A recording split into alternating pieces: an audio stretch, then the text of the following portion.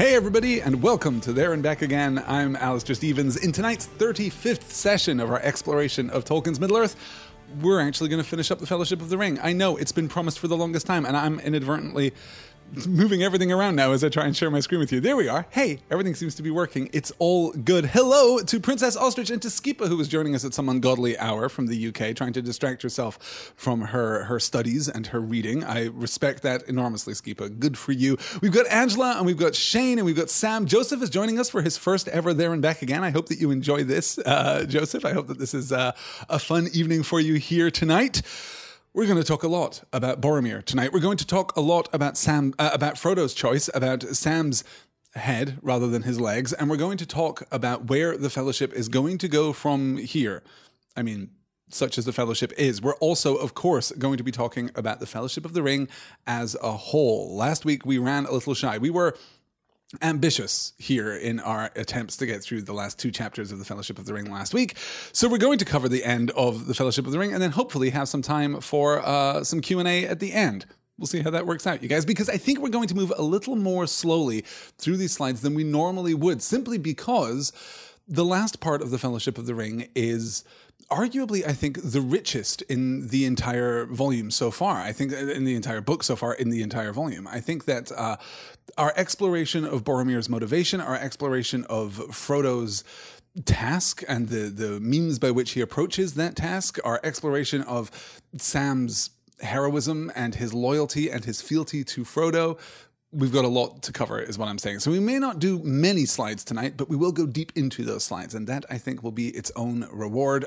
Let me cancel the slide that you can see here in front of you so that you can see me full screen here for those of you who are joining me live, because I have a couple of things to share with you. The first is this. This is kind of crossing the streams here a little bit. Let me hold this up. I have some tea here tonight in a genuinely fantastic disappearing, reappearing Marauders map mug sent to me by the wonderful Leslie McAdoo-Gordon. Thank you so much, Leslie. This thing is fantastic. It is a black mug upon which the Marauders map appears when you fill it with a hot beverage, such as some tea, some fine British tea here to keep me warm this evening. The other piece of business that we must address, of course, before we get into our reading tonight, is that tonight is Becca Eller's birthday. Becca is with us here in the YouTube chat, in the Crowdcast chat, as she so often is, giving us her wisdom, giving us the benefit of her enormous empathy and compassion. Becca is one of my absolutely favorite people in the world. So if you are joining me here live tonight, I urge you to wish Becca a very happy birthday. And if you are not, I urge you to go and find her on Twitter at _Becca Eller, which is actually rather lovely, because when Becca Eller runs together, it kind of looks like, Bicalier or something. It looks lovely. Becaler, I suppose it looks like, which makes me think of The Beguiler, which I think is also very, very appropriate. You should also check out Becca's podcast, Retold, a history podcast, which is just fantastic. It's very, very good and smart stuff, and I enjoy it a great deal. So Becca, thank you so much for joining us. Thank you so much for being with us throughout this entire journey, and happy birthday to you. Let's get into our discussion then tonight. We're actually going to begin by going back. We're going to take a look very briefly at the last slide that we discussed last time. Let me share that with you here as we look at the stage being set for the final part of the Fellowship of the Ring. When they had eaten, Aragorn called the company together. "The day has come at last," he said, "the day of choice which we have long delayed. What shall now become of our company that has travelled so far in fellowship? Shall we turn west with Boromir and go to the wars of Gondor? Or turn east to the fear and shadow? Or shall we break our fellowship and go this way and that as each may choose? Whatever we do must be done soon. We cannot long halt here. The enemy is on the eastern shore, we know, but I fear that the orcs may already be on this side of the water." There was a long silence in which no one spoke or moved. "Well, Frodo," said Aragorn at last, "I fear that the burden is laid upon you. You are the bearer appointed by the council. Your own way you alone can choose. In this matter I cannot advise you. I am not Gandalf, and though I have tried to bear his part, I do not know what design or hope he had for this hour, if indeed he had any. Most likely it seems that if he were here now, the choice would still wait on you. Such is your fate." Frodo did not answer at once. Then he spoke slowly. "I know that haste is needed, yet I cannot choose. The burden is heavy. Give me an hour longer, and I will speak. Let me be alone." Aragorn looked at him with kindly pity. "Very well, Frodo, son of Drogo," he said. "You shall have an hour, and you shall be alone. We shall stay here for a while, but do not stray far or out of call." Frodo sat for a moment with his head bowed. Sam, who had been watching his master with great concern, shook his head and muttered, "Plain as a pikestaff it is, but no good Sam Gamgee putting in his spoke just now." Presently, Frodo got up and walked away, and Sam saw that while the others restrained themselves and did not stare at him, the eyes of Boromir followed Frodo intently until he passed out of sight in the trees at the foot of Amon Hen. So we talked a little last time. Yes, name-dropping Drogo, says Joseph. Isn't that interesting? We've talked before about the way in which Aragorn modulates his delivery, the way in which he modulates his register. He ascends here to a more mythic, heroic register. It is not Frodo Baggins who sits before him, but Frodo, son of Drogo, ring-bearer. The decision rests with him, as it always has.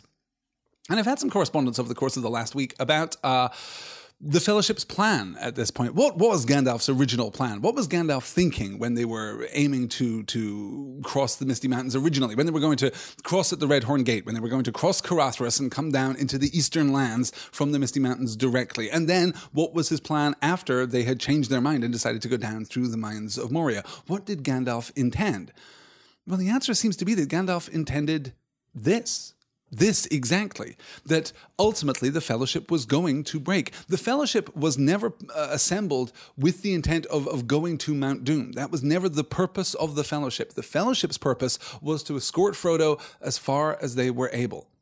But other tasks await them. There is a war to be fought on many fronts, and not everyone can move with Frodo.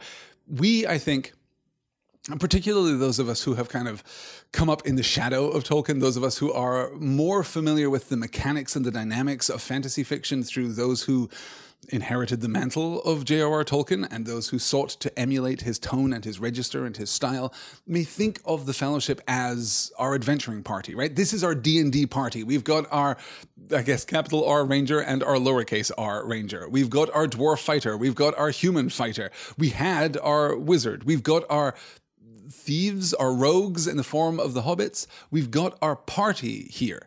And the first rule of D&D is that you don't split the party. But that is not what the Fellowship was ever intended to be. The Fellowship was never supposed to go to the Cracks of Doom. That was Frodo's task, and Frodo's task alone. Remember, back in the Council of Elrond, it was his decision to take the ring, to undertake this dangerous task. It was his decision at the beginning of the book to pick up the ring in the first place and to go as far as Rivendell, to undertake the beginning of this task. So this is the third time that Frodo has been called upon to make this choice. And the mechanics of this choice, the primacy of this choice, the respect that is paid to him as ring-bearer seems to be representative not just of Frodo's special privilege, his special burden here as the bearer of the One Ring, but also recognition that such things are meant, perhaps. And we'll talk a little more about fate and predestination right at the end of tonight's session. So this is where our paths diverge now. One way or another, things are going to be different. Either we all head into the east and we face fear and shadow, capital F, capital S, or we head more to the west and we go to Gondor and we throw ourselves into that war as Boromir counsels, or we split and each party member will follow their own heart in the pursuit of their own goal. We'll see how that works out for them as we go ahead. 9 to face the 9 riders, says Shane, and only 5 of the 9 actually face them in the end. Yes. In a sense, that's true. In another sense, all 9 are opposing the riders. The marshaled force of the riders is not, I think, the primary threat which the Fellowship was intended to counter. It is more a thematic threat, right? There are 9 forces of darkness, forces of the shadow moving in the world, and so were enkindled 9 forces of light, 9 agents of light to go out into the world. And we'll talk, obviously, as we move into the much more fractured structure of the Two Towers about how those stories diverge and then are reunified right at the end of the story. Yeah. Let's see. Let's split up. No, says Alan. Yeah. Oh, we could take one of the hobbits as bards. That works fine with halflings. Now, says Princess Ostrich. Yes. Okay. Cool. So not all rogues. Sometimes just bards too. That works very well. Yes. Good. So Frodo slips away, and our Fellowship, the Fellowship, watches him leave, or rather, studiously doesn't watch him leave, except for Boromir. Sam notes that Boromir's eyes stick with Frodo until Frodo has slipped between the trees at the foot of Amon Hen. Now, let's take a look at, here we are, at really the meat of tonight's discussion. This is our first encounter with Boromir. Suddenly he awoke from his thoughts. A strange feeling came to him that something was behind him, that unfriendly eyes were upon him. He sprang up and turned, but all that he saw to his surprise was Boromir, and his face was smiling and kind. "I was afraid for you, Frodo," he said, coming forward. "If Aragorn is right and orcs are near, then none of us should wander alone, and you least of all. So much depends on you. And my heart, too, is heavy. May I stay now and talk for a while since I have found you? It would comfort me. Where there are so many, all speech becomes a debate without end, but two together may perhaps find wisdom." "You are kind," answered Frodo, "but I do not think that any speech will help me, for I know what I should do, but I am afraid of doing it, Boromir. Afraid." Boromir stood silent. Rhoros roared endlessly on. The wind murmured in the branches of the trees. Frodo shivered. Suddenly Boromir came and sat beside him. "Are you sure that you do not suffer needlessly?" he said. "I wish to help you. You need counsel in your hard choice. Will you not take mine?" "I think I already know what counsel you would give, Boromir," said Frodo, "and it would seem like wisdom but for the warning of my heart." "Warning? Warning against what?" said Boromir sharply. "Against delay. Against the way that seems easier. Against refusal of the burden that is laid on me. Against, well, if it must be said, against trust in the strength and truth of men. Yet that strength has long protected you far away in your little country, though you knew it not. I do not doubt the valor of your people, but the world is changing. The walls of Minas Tirith may be strong, but they are not strong enough. If they fail, what then? We shall fall in battle valiantly. Yet there is still hope they will not fail." "No hope while the ring lasts," said Frodo. This is where it begins. "How is Boromir not in a trench coat right now?" says Becca. "He's being so weird." And Joseph notes, never give advice in Middle-earth, right? The giving of counsel. Boromir is volunteering counsel when we have spent this entire volume establishing the fact that the wise do not give counsel. The wise trust in the order of things. Gildor refuses to give counsel. Glorfindel refuses to give counsel. Elrond refuses to give counsel. Even the Lady Galadriel gives scant counsel. The wisest of all of Middle-earth refused to counsel Frodo on his task here. But Boromir, well, Boromir, he has opinions. He has a thing or two to say about what is going on right now. We must parse a lot of this relatively carefully, I think, because there is simply so much going on in this passage. Suddenly he awoke from his thoughts. A strange feeling came to him that something was behind him, that unfriendly eyes were upon him. Am I the only one that is thinking of Gollum in this moment? Am I the only one that is remembering that Gollum has been following them carefully since leaving Moria, since before Moria? That Gollum has been pursuing them? And then we get that juxtaposition. He sprang up and turned, but all he saw, to his surprise, was Boromir, and his face was smiling and kind. And it is very easy for those of us who have read this book before to anticipate Boromir's next move, but we mustn't. There is no reason here in the text to kind of anticipate Boromir's turn. Rather, that turn will play out right in front of us. I don't think that it is fair to say at this point that a shadow has fallen on Boromir's heart. There are beginnings there, certainly. There are hints of what may come, but Boromir seems to be completely sincere at this point. His face is smiling and kind, even to Frodo's augmented senses. You know, we had a beat with this back in Lothlorien when Galadriel's talking about the fact that Frodo can perceive things that others can't because of his connection to the ring, because of his possession of the ring. He could see the ring upon her finger, the elven ring of power upon her finger, when Sam could not. Frodo is capable, as we will see in just a few short slides' time, as we will see, Frodo is capable of discerning in a way that true mortals, or at least those mortals who have not come under the sway of the ring, cannot. So here, there's no reason to believe that Boromir is in any way a threat to Frodo. He's arguing his case, certainly, and we can anticipate the argument of that case. He clearly has an agenda. We know that from back in the camp, but he has not yet fallen to temptation. He is not yet perhaps even feeling the same temptation. Now he's just arguing as a man of Gondor would. And I think that the narrative instructs us to read it that way. Something malign is behind Frodo, and when he turns, it is Boromir, smiling and friendly, and everything is fine. "I was afraid for you, Frodo," he said, coming forward. "If Aragorn is right and orcs are near, then none of us should wander alone, and you least of all, so much depends on you. And you least of all, so much depends on you." So often in Tolkien, we can infer a great meaning from simple punctuation. the colon that Boromir uses to connect those two thoughts, you least of all, so much depends on you.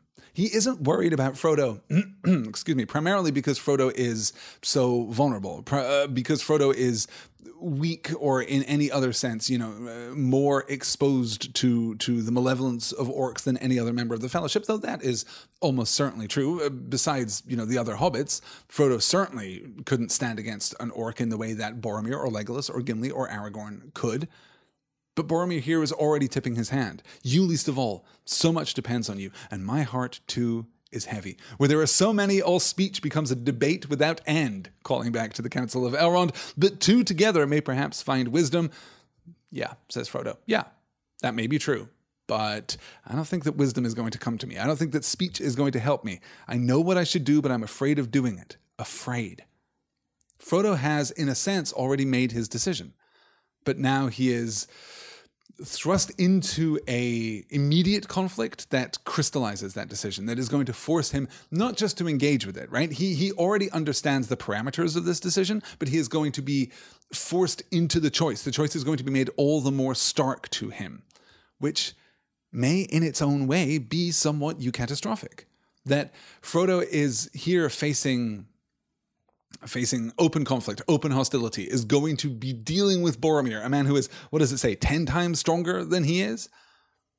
And yet, in the end, this moment of betrayal will turn to good cause. This will be a positive moment, ultimately, for Frodo, because it crystallizes the decision that he has to make. I love the moment of silence here. Boromir stood silent. Rhoros roared endlessly on. The wind murmured in the branches of the trees. Frodo shivered. This moment of silence. Here on Amon Hen, this place of relative peace and relative sanctity. Yes, it's the frontier of war, but it is also a place that has felt the touch of the Númenórean kings. I mean, this is I was going to say hallowed place. That's not quite true. That's a complicated word when we're talking about Tolkien, but it is an important place. It is a special place. But here, he isn't free from what? What is causing this silence? What is causing this moment of uncertainty from Frodo? What is it that gives Frodo the sense that there is something behind him? Well, that, I think, is his expanded ability to sense. That is the influence of the ring over him. He can sense the motivation now. He can sense the movement of something beneath the surface. This is something that is haunting him, stalking him at this point, even though it comes in the guise of a friend. I think I already know what counsel you would give, Boromir, said Frodo, and it would seem like wisdom, but for the warning of my heart. Warning against what? Said Boromir sharply. Okay, and then we're going to break down the warning of Frodo's heart here. Against delay, first off. If we go to Gondor, we're still ultimately going to have to go to the Crack of Doom. Ultimately, that is going to have to happen. The ring must still be destroyed. So, best case scenario, we go to Gondor, we somehow win whatever battle is taking place at Minas Tirith right now, but the ring is still going to have to be destroyed. Note that Frodo here is never for a moment accepting what will be Boromir's argument. Well, we should use the ring. This is a fabulous opportunity. Frodo is not open to that at all, not from the beginning. Delay. Yes, we can go to Minas Tirith, but the ring will still have to be destroyed. We'll still have to go to Mount Doom, so why delay? Delay is only going to make it that much more dangerous. He does not believe that victory can be bought in Minas Tirith. Then, against the way that seems easier. Yeah, it's tempting, isn't it? Do we go alone onward into the dark, into the shadow and the fear, as Aragorn says, or do we go to the greatest bastion of the strength of men on the surface of Middle-earth? Do we go among an armed host and there maybe find a little peace, maybe find a little rest, a little respite? Now, we've just come from Lothlorien, that is true, but the rest of elves is different from the rest of the mundane world. The restoration that you encounter is supernatural. It is of fairy. And there is a security that would come from being in the middle of Minas Tirith, surrounded by one of the great armies of the world, right? That would be a fantastic thing. Heroes of Bard says, it's not just Frodo, though. Everyone has said to him, for the love of God, don't use the ring. True. It's true. And we'll call back to the Council of Elrond as we get there. Yes. Princess Ostrich says, yes, it's the big red button. It's just too damn tempting. Also true. And old Toby opines, elvish pillows are super soft. Yeah, they probably would be, wouldn't they? They'd probably be really, really comfortable. Yeah.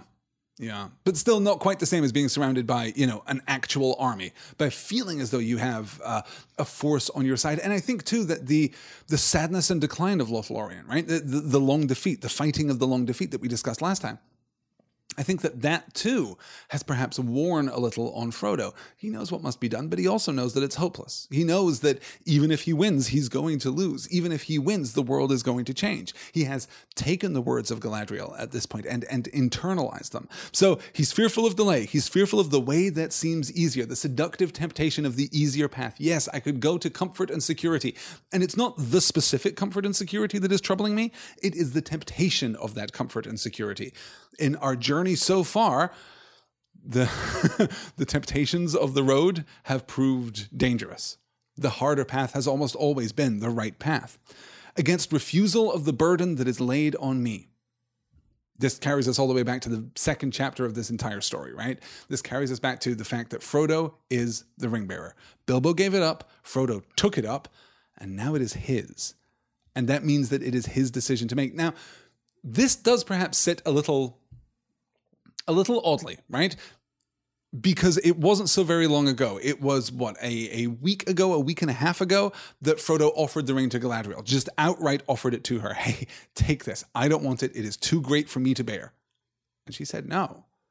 But now, he can't imagine passing it up. He can't imagine not even surrendering the ring to another, but shirking his duty to the ring. He knows what must be done. So what has changed for Frodo in that time? Is it Galadriel's word? Is it seeing what the temptation to Galadriel did to her, or what it could potentially have meant? It seems as though it must. It seems as though her Dark Queen speech must have changed somehow Frodo's perception of the ring and the burden of the ring bearer. And then, against, well, if it must be said, against trust in the strength and truth of man. Bold, Frodo, because to date, you have basically known two men. Yeah, Barlaam Butterbur, okay, old Bill Ferny, sure, you've had some run-ins with other men, both good and bad, but you've known two men, and one of them is pretty much, Faramir excluded, the best man. One of them is Aragorn, son of Arathorn, the returning king of this unified kingdom of North and South. But the other is Boromir. And it's not that he's skeptical of an individual man, it would seem at this point, but the strength and truth of men. I don't think that he's saying individual men may fail me. I think what he's saying here is that the kingdom of men, Gondor itself, is not what he wants it to be, is not what he believes it to be, certainly not what Boromir believes it to be. So with all of that broken down, yet that strength has long protected you far away in your little country, though you knew it or not. I do not doubt the valor of your people, replies Frodo. Yes, your people are brave, but the world is changing. The walls of Minas Tirith may be strong, but they are not strong enough. If they fail, what then?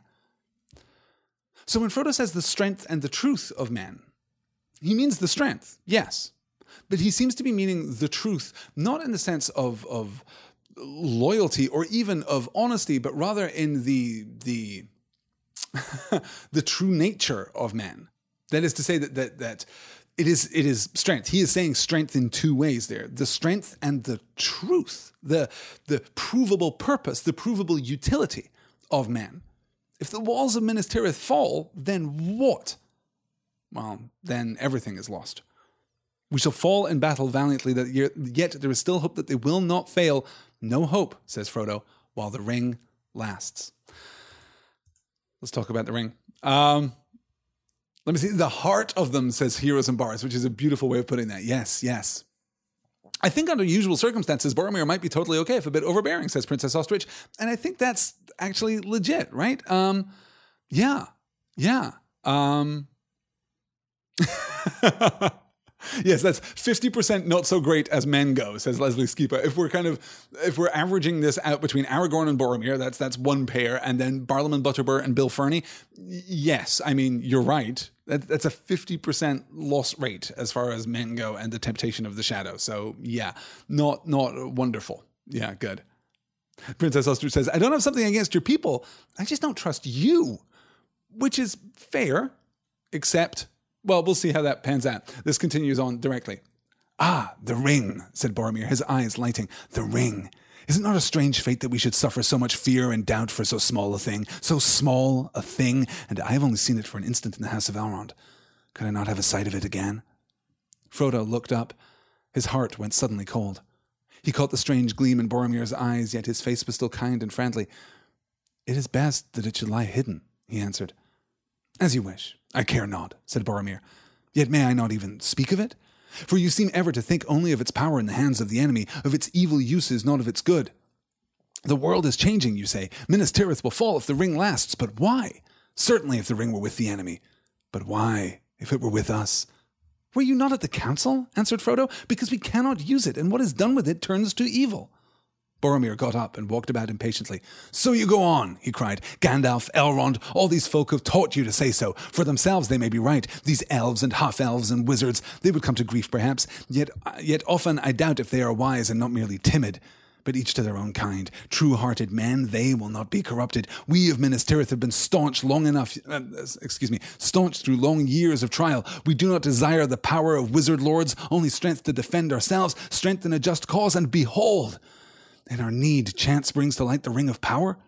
It is a gift, I say, a gift to the foes of Mordor. It is mad not to use it, to use the power the enemy has against him. The fearless, the ruthless, those alone will achieve victory. What could not a warrior do in this hour? A great leader.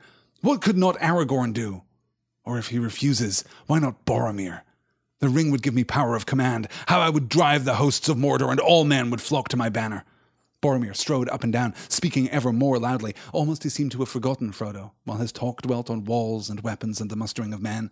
And he drew plans for great alliances and glorious victories to be, and he cast down Mordor, and became himself a mighty king, benevolent and wise.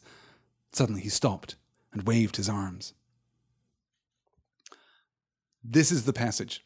This is the passage where we see more clearly than at any other point in the entire book the use of the ring, the function of the ring, the action of the ring. And we can track this through Boromir's speech. We can see exactly how it convinces him. This is as powerful a manifestation of the influence of the ring as we're going to get, but it matches the same rhythm of the other manifestations of the ring's power that we've seen. Remember back in the Shire, it would be okay to use the ring. Gandalf said not to use it, but I'm still in the Shire, and it's fine, and Bilbo used it lots of times. The rationalization that accompanies the desire for the ring, the justification that accompanies the desire for the ring, we see these things manifest now in Boromir's words, and any moment now in his action. And it begins right at the beginning of this passage. "The ring," said Boromir, his eyes lighting, "the ring, is it not a strange fate that we should suffer so much fear and doubt for so small a thing, he repeats. "And I have seen it for only an instant in the House of Elrond. Could I not have a sight of it again?" He wants it. He wants to behold it. He wants to see it, because those who desire the ring want to revel in its beauty. They want to glory in its luster. We've seen that again and again. We saw it with Gollum and we saw it with Bilbo, and we've seen it with Frodo too. The ring itself is beautiful to those who are enchanted by the ring.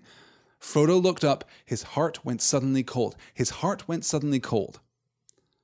This is the moment when Frodo starts to fear.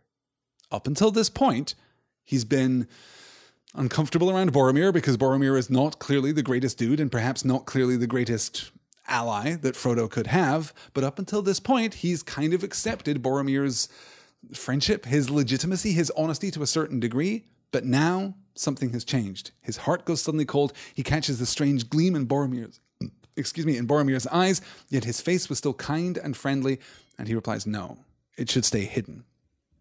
"As you wish, I care not," said Boromir, rationalizing it, right? Rationalizing his moment of desire. "I want to see the ring." "No, Boromir, you can't see the ring." "Well, okay, who cares? I didn't even want to see it anyway. Whatever. Then, yet may I not even speak of it, for you seem ever to think only of its power in the hands of the enemy, of its evil uses, not its good. The world is changing, you say, Minas Tirith will fall if the ring lasts. Were you not at the council?" answers Frodo. "Because we cannot use it, and what is done with it turns to evil." Recap, for those of you who are coming in late, you can't use the ring. Bad things happen. Gandalf told us that in the second chapter of this book. Elrond told us that and told Boromir that at the Council of Elrond. Then Galadriel repeated it in Lothlorien. Using the ring is a bad idea. But Boromir has already had this opinion, right? He's already had this as a element of his strategy to beat the Dark Lord, to drive back Sauron and the host of Mordor. This has always been Boromir's perspective on the ring. It's a weapon, so why not use it? It is a great power, so why not use it? He hasn't been listening. He doesn't understand the nature of that power, the corruptive nature of that power.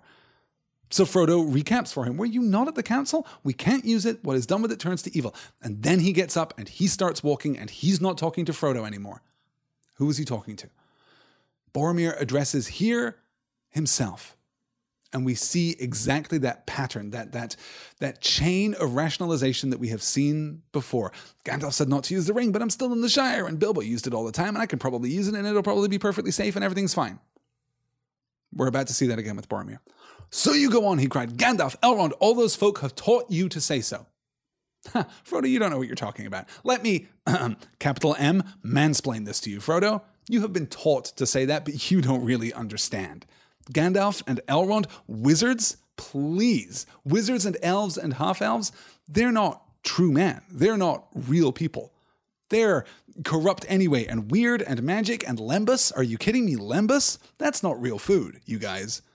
Boromir here is othering the wise. He is drawing a distinction and kind of using this kind of an ad hominem attack, I suppose, upon those people who have counseled Frodo to guard and protect the ring. For themselves, they may be right. Boromir concedes it. No, okay. If you use the ring, it will turn to evil. Yeah. Okay. They've said that. I'm not sure that I believe them, but okay, let's acknowledge that they believe themselves and they may be right for themselves. If a wizard uses it, if an elf uses it, if a half-elf uses it, yeah, they would come to grief perhaps. Yet often I doubt if they are wise and not merely timid. Okay, maybe if they use the ring, it will turn to evil. But maybe they're not wise. They're scared. Maybe they're just scared. But you know what? Each to his own kind. That's fine. If they're weak as well as foolish, that's fine. True-hearted men, they will not be corrupted. We of Minas Tirith have been staunch through long years of trial. Yeah, elves, they fall all the time. Wizards corrupted left and right. No evidence for this, by the way. No evidence for this at all. And Boromir is not remembering his history books. Because, of course, we true-hearted men fell. Numenor fell. That is where his kingdom came from. They were corrupted by greed, by the desire for immortality. Everything that Boromir has ever known, the kingdom into which he pours so much of his loyalty, so much of his fealty, so much of his belief and his faith, is the wreckage of something that fell due to the corruption of man. We do not desire the power of wizard lords. Look, we're not wanting to make ourselves a new Dark Lord. We don't want to be a Dark Queen like Galadriel would be. We don't want to, crush the world beneath our heel as Gandalf apparently would if he wore the ring. We don't want power. That's not what we're about. We just want the strength to defend ourselves. Strength in a just cause. Look, our cause is just and we want to defend ourselves. How could using the ring to do that be bad? We're not interested in conquest. We're not interested in imperialism. We don't want to go out and conquer the world. We just want to defend that which is just, that which is good. We want to protect everything that Gondor stands to protect, including, by the way, Frodo, implicit here in this paragraph, but mentioned in the previous slide, including, by the way, Frodo, your own little country of the Shire. That's what we want to do. How bad could it be? And behold, in our need, chance brings to light the ring of power. This is magnificent. We're desperate. We're up against it. Minas Tirith is going to fall, yes. And then in our hour of need, chance, just random happenstance brings us the ring of power. And look at this turn. Look at how fast this is. And behold, in our need, chance brings to light the ring of power. It is a gift, I say, a gift to the foes of Mordor. Is it chance or is it a gift? Is it lucky or was it intended? Because those two things can't really coexist, Boromir. But still, he is rationalizing, right? He's finding the arguments to support his case. It is mad not to use it, to use the power of the enemy against him. The fearless, the ruthless, these alone will achieve victory. And if we weren't already worried about Boromir at this point, the ruthless Boromir, that's who you want to be in charge? Okay, those alone will achieve victory. What could a warrior do in this hour? A great leader. What could not Aragorn do? Or if he refuses, why not Boromir? The ring would give me power of command. Look at this turn. What could not a warrior do in this hour? A great leader. Okay, if a warrior had the ring, if a leader had the ring, what could they not accomplish? They could do anything. They could save the day. Aragorn could save the day. And if Aragorn won't, well, why shouldn't I? Why shouldn't I do it? And Boromir here kind of playing his hand a little bit. We've been talking about Boromir's understanding of Aragorn and his kind of appreciation for who Aragorn is, the returning king here. Boromir clearly understands that. Boromir clearly respects Aragorn at this point. He sees who Aragorn is, and that's a very, powerful factor in their relationship at this point. What could not a warrior do in this hour? A great leader. What could not Aragorn do? Or if he refuses, why not Boromir? What could we accomplish if we work together? The ring would give me power of command. Command with a capital C. Well, we've moved here, haven't we? We've moved from the abstract into the specific. What could not a great warrior do? A leader. Give a great man, a true-hearted man the ring, and we could accomplish great things. In fact, give me the ring. Give me the ring, and it would give me the power of command. How I would drive the hosts of Mordor, and all men would flock to my banner. And there we see the final turn of the ring's corruptive influence. What does the ring do ultimately? What does evil do ultimately? It drives us to dominate others. A great warrior, a great leader, has by natural virtue the gift of command. Aragorn leads because he is king. Boromir leads because he is, at his best, a great man. But the corruptive influence of the ring has grown on him to such a point now that he's not thinking about leadership. He's not thinking of kingly virtue, to go back to all of our many discussions on that topic previously. He's not thinking about that. He's thinking about command. He's thinking about the men flocking to his banner. And then as he goes into his little strategy here, almost he seemed to have forgotten Frodo in his talk dwelt on walls and weapons, the mustering of men. He drew plans for great alliances and glorious victories to be. And then ultimately, of course, he cast down Mordor and became himself a mighty king, benevolent and wise. Well, of course, benevolent and wise, because instead of a dark lord, you will have a dark queen, and all will love me and despair. All will love Boromir and despair. This, by the way, is one of the things that makes me wonder about the working of the ring on Galadriel in that moment. Well, we talked a little about that at Lothlorien. We'll maybe circle back around to the working of the ring on those who come near it, I guess. Let me see. Yes, as Jared says, Boromir would use the ring to replace and become the next Dark Lord, which is exactly what Gandalf said would happen, is exactly what Galadriel said would happen.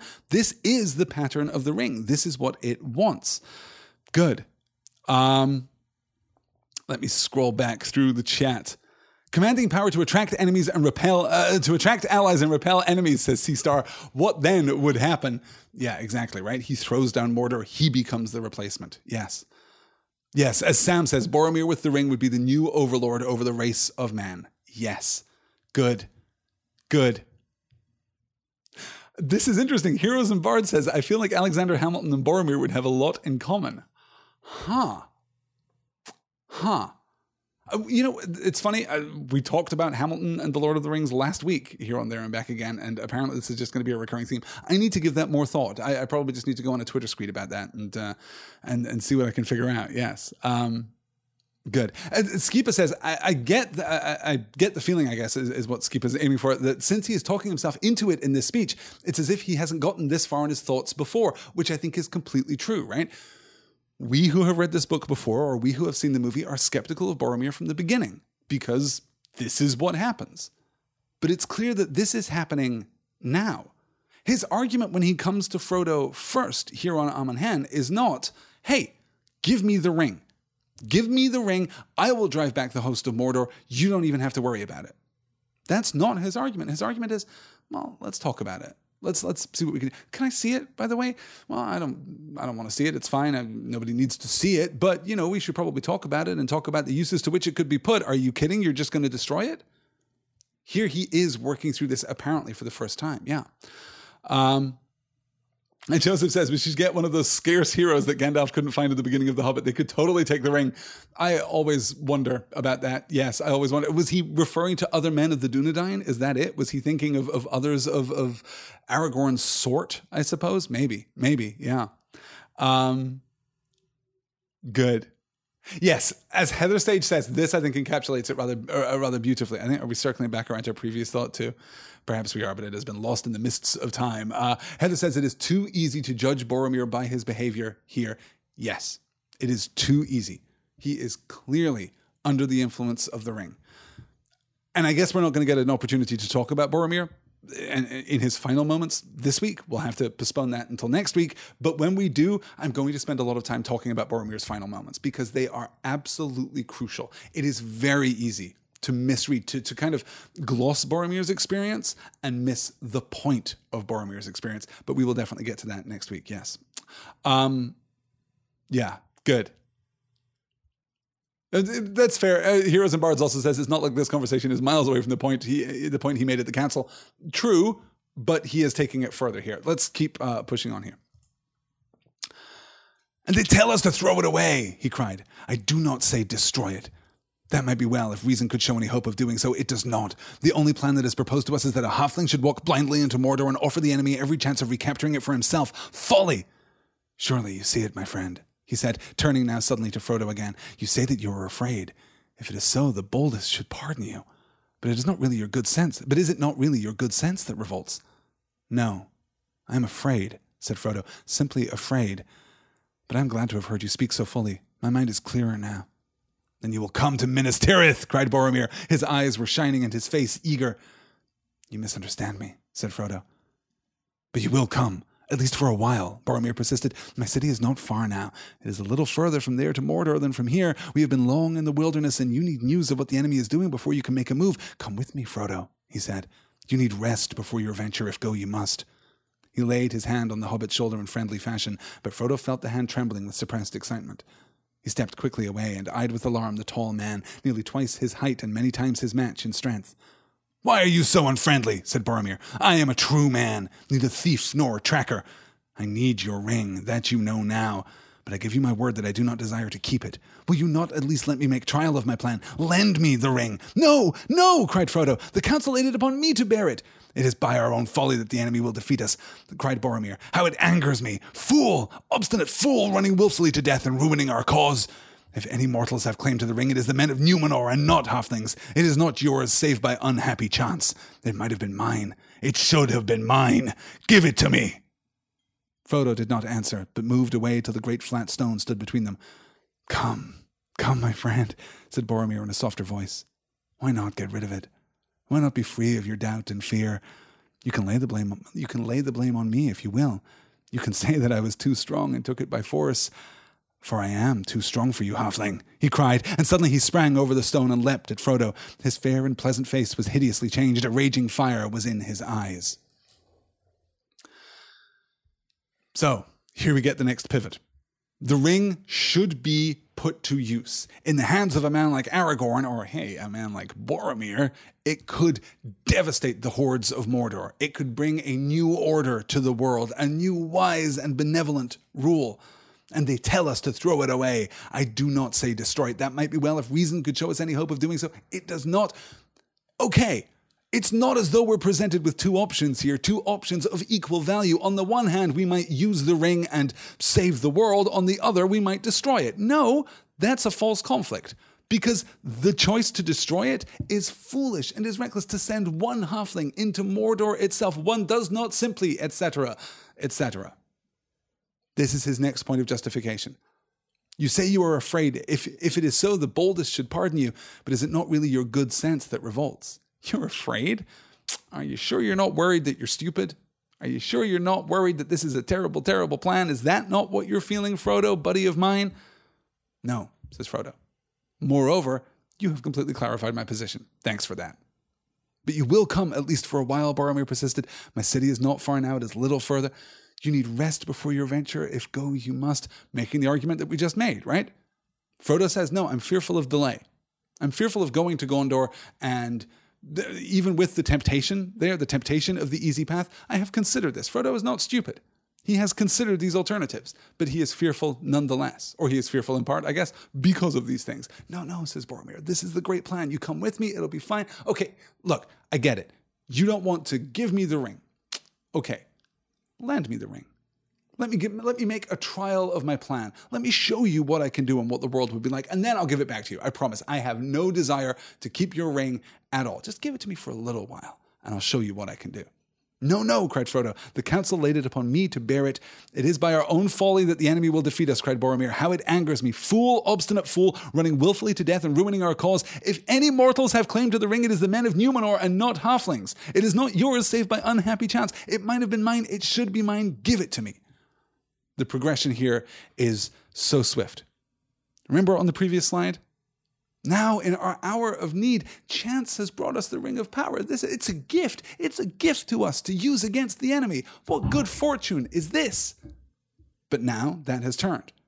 If any mortals have claim to the ring, it is the men of Numenor, not halflings. It is not yours, save by unhappy chance. Now it is not a blessing that the ring has come to them. Now it is unhappy chance that the ring has come to Frodo specifically. It might have been mine. It should have been mine. Give it to me. This is the final 3-beat encoded here, right? This is the final turn of Boromir's action. It might have been mine. It could as well have been mine. No, it should have been mine. It ought to have come to me. Give it to me. The outright demand there. Not lend it to me a while. Not, hey, this is the right course of action. Don't you agree, buddy of mine? No, give it to me. Frodo did not answer but moves away.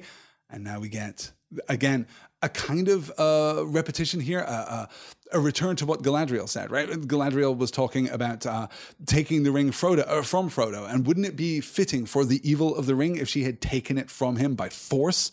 But now he comes to her and offers it, and she could say with absolute honesty, no, I didn't take it. He gave it to me. He wanted me to take it.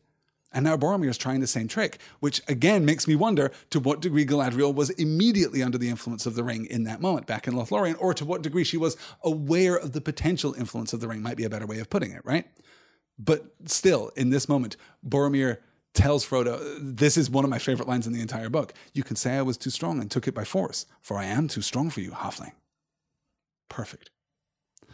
The ring now has claimed Boromir so thoroughly, so utterly, that he is driven to action. Now it isn't about rhetoric. Now it isn't about trying to charm Frodo here. Now he wants it completely. This is Boromir's Veruca Salt face, says Joseph. I like that quite a lot. Good. Oh, Nikki. Yeah, well, this is interesting. Yes. As Jared observes, yes, the second time Boromir has called the finding of the ring chance. Yes. Again, calls back to his background with Denethor as his father, says Chris. He has that it should have been me attitude. Yeah, we're going to get plenty of opportunity to talk about Denethor and to talk a little about Faramir too. Though we are all but done with Boromir within the pages of this book, we're not done with Boromir. We're going to be...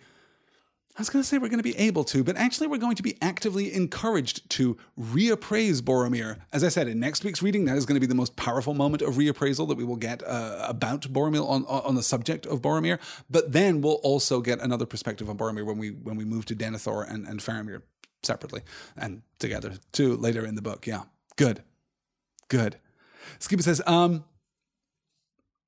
Yes, it's not so simple. Boromir is falling under the influence of the ring. It's not selfishness, but desperation. It's tragic. Yes, this is echoing some comments about him sliding to the dark side of the Force. Yes, from Sam and from Princess Ostrich here. Yes, Boromir isn't evil. He's human, says Angela. Absolutely right. Yeah. Good. Yes, and Heroes and Bard says, it's fascinating the way the professor shows the way in which the ring can twist one's thoughts. This is... what strikes me every time that I read this passage, right? Because it is enormously evocative, it's enormously powerful, and we have been primed to see this coming from the beginning of the book. Once you know that this is going to happen, and certainly once you've read the book often enough that you're familiar with the trajectory of this, encroaching corruption upon Boromir's character at this point, once you've recognized the movement of this, the arc of this, you start to see it everywhere. You start to see it with Bilbo. You start to see it with Frodo. You start to see it with that moment of temptation with Gandalf, the wisdom of Elrond and the Council of Elrond, then Galadriel again, and now Boromir. It's replicated again and again and again all throughout the Fellowship of the Ring. It is and inverted too, because we get a powerful inversion of this with Tom Bombadil, of course, who isn't in any way interested in the ring. Yeah, I love the skill with which this is laid out for us. I was hoping that we would get to some Q&A tonight, and it doesn't seem as though we're going to do that, yes. And then we get Faramir, and Boromir looks even worse by comparison, says Heroes and Bards. Yes, possibly. I mean, anyone looks bad standing next to Faramir, but, you do what we can. Yeah. Good, okay. Let's keep pushing on. Oh, no, there was one other thing that I wanted to call out there before we move on from that slide, because I love it. So, where are we? Yes, he laid his hand on the hobbit's shoulder in friendly fashion. Frodo felt the hand trembling with suppressed excitement. He stepped quickly away, eyed with alarm the tall man, nearly twice his height and many times his match in strength. Why are you so unfriendly, said Boromir. I am a true man, neither thief nor tracker. Neither thief nor tracker. To whom is Boromir referring? Well, he's definitely referring to Aragorn, right? Tracker, the Rangers, the Dunedain. That's his perspective on what the men of the North have become now. We've had kind of intimations of that, and though he has just finished kind of praising Aragorn, even to the extent that he acknowledges himself as a good alternative to Aragorn, right? That in his justification, what could not Aragorn achieve? Or if not him, me. He goes to Aragorn first, as he should, because Aragorn is the king. I mean, Boromir's kind of respectful. Respectful is almost exactly the wrong word. Mindful of that at this point might be a better way of putting that, right? But at this point, he comes back to tracker. I am a true man, neither thief nor tracker. The thief, though, is interesting. To which thief could he be referring? Well, it seems to me that he's talking about Bilbo. He's heard by now the story of Bilbo, right? He's heard by now he who found the ring beneath the misty mountains. He's not a burglar and he's not a ranger. He's a true man. A connection there again between the hobbits and the man, yeah. Heroes and Bard says, dude, don't compare yourself to Aragorn. You will never, that will never make you look good. Yes. Good. Chris says, I have to say I wasn't a Faramir fan until recently. I think I thought he was a resentful younger brother, but recently I've realized he's had a crappy life and is an incredible person. Yeah, you guys, we're making Faramir t-shirts when we get there. We're making #Team Faramir t-shirts. We're just, we're doing it. And brilliantly, we also meet Éomer next week. So, we're pretty into good and interesting men in the frame of the Two Towers. Yeah, good. Okay, let's push on and take a look at the next slide here. Miserable trickster, he shouted. Let me get my hands on you. Now I see your mind. You will take the ring to Sauron and sell us all. You have only waited your chance to leave us in the lurch. Curse you and all halflings to death and darkness. Then, catching his foot on a stone, he fell sprawling and lay upon his face. For a while he was as still as if his own curse had struck him down. Then suddenly he wept. He rose and passed his hand over his eyes, dashing away the tears. What have I said? He cried. What have I done? Frodo, he called. Come back. A madness took me, but it has passed. Come back. This is after, of course, Frodo has stripped away. Miserable trickster. Yes, I love this, as Skipa is calling out here. Miserable trickster. This is a Gollum line. Yes. This is perilously close to we hates it forever, right? He's absolutely under the sway of the ring. We have never seen a non-bearer of the ring, someone who has never touched the ring or interacted with it directly. We've never seen someone who has been this distant from the ring be so thoroughly corrupted by it. This is a powerful moment. But then it passes. Catching his foot on a stone, he fell sprawling and lay upon his face. For a while he was as still as if his own curse had struck him down. Then suddenly he wept. He comes to his senses, and it seems to be, well, let's debate that, I guess. Is this sincere? Is Boromir truly shaken from his ring-induced mania here? Or is this another plan to get Frodo to come back? What have I said? He cried. What have I done? Frodo, he called, come back. A madness took me, but it has passed. Come back. Is this honesty from Boromir? Has he shaken it off in this moment? Or is he still under the sway of the ring and looking to get Frodo to come back from a sense of empathy and help? Yes, this is sincere, says Princess Ostrich. Crack on the head unscrambled his brain, says old Toby. I don't think Boromir is that crafty, says Skipa. Jared says bumped his head and came to his senses. Maybe, is this unanimous? I think this is unanimous. Yeah, Heather Sage says the moment Frodo gets away and Boromir has lost his chance, he realizes what he's done. Maybe. But then we're going to get another moment. Let me... Oh, we can have a poll, says Princess Ostrich. You know what? We can do that thing. I don't know how long this takes to set up. Let me see. Is Boromir sincere after he falls? Let's say that. And we'll just have two options, a big capital yes and a big capital no. Let's add that poll, and you guys can vote on that poll here in the live chat, and I will return to that. I'm going to close that window and not look at it. We'll come back to it later. Here's my question, though. If he is in fact sincere, and let's move on to the next slide as we go here. Oh, of course, we're going to get to Frodo first. Then we're going to move back to Aragorn and the camp of the Fellowship. Yes. I think the weeping signifies the release from the ring's influence, says Alan. Yes. The ring has lost its chance too, says Skipa. Yes, that's true. Yeah. So this is Frodo atop Amon Hen. At first, he could see little. He seemed to be in a world of mist in which there were only shadows. The ring was upon him. Then, here and there, the mist gave way, and he saw many visions, small and clear as if they were under his eyes upon a table, and yet remote. There was no sound, only bright, living images. The world seemed to have shrunk and fallen silent. He was sitting upon the seat of seeing, on Amon Hen, the hill of the eye of the men of Númenor. Eastward he looked into wide, uncharted lands, nameless plains and forests unexplored. Northward he looked, and the great river lay like a ribbon beneath him, and the misty mountains stood small and hard as broken teeth. Westward he looked, and saw the broad pastures of Rohan, and Orthanc, the pinnacle of Isengard, like a black spike. Southward he looked, and below his very feet the great river curled like a toppling wave and plunged over the falls of Rhoros into a foaming pit. A glimmering rainbow played upon the fume. And Ithir Anduin he saw, the mighty delta of the river, and myriads of seabirds whirling like white dust in the sun, and beneath them a green and silver sea rippling in endless lines. But everywhere he looked, he saw the signs of war. The misty mountains were crawling like anthills. Orcs were issuing out of 1,000 holes. Under the boughs of Mirkwood there was deadly strife of elves and men and fell beasts. The land of the Beornings was aflame. A cloud was over Moria. Smoke rose on the borders of Lorien. Horsemen were galloping on the grass of Rohan. Wolves poured from Isengard.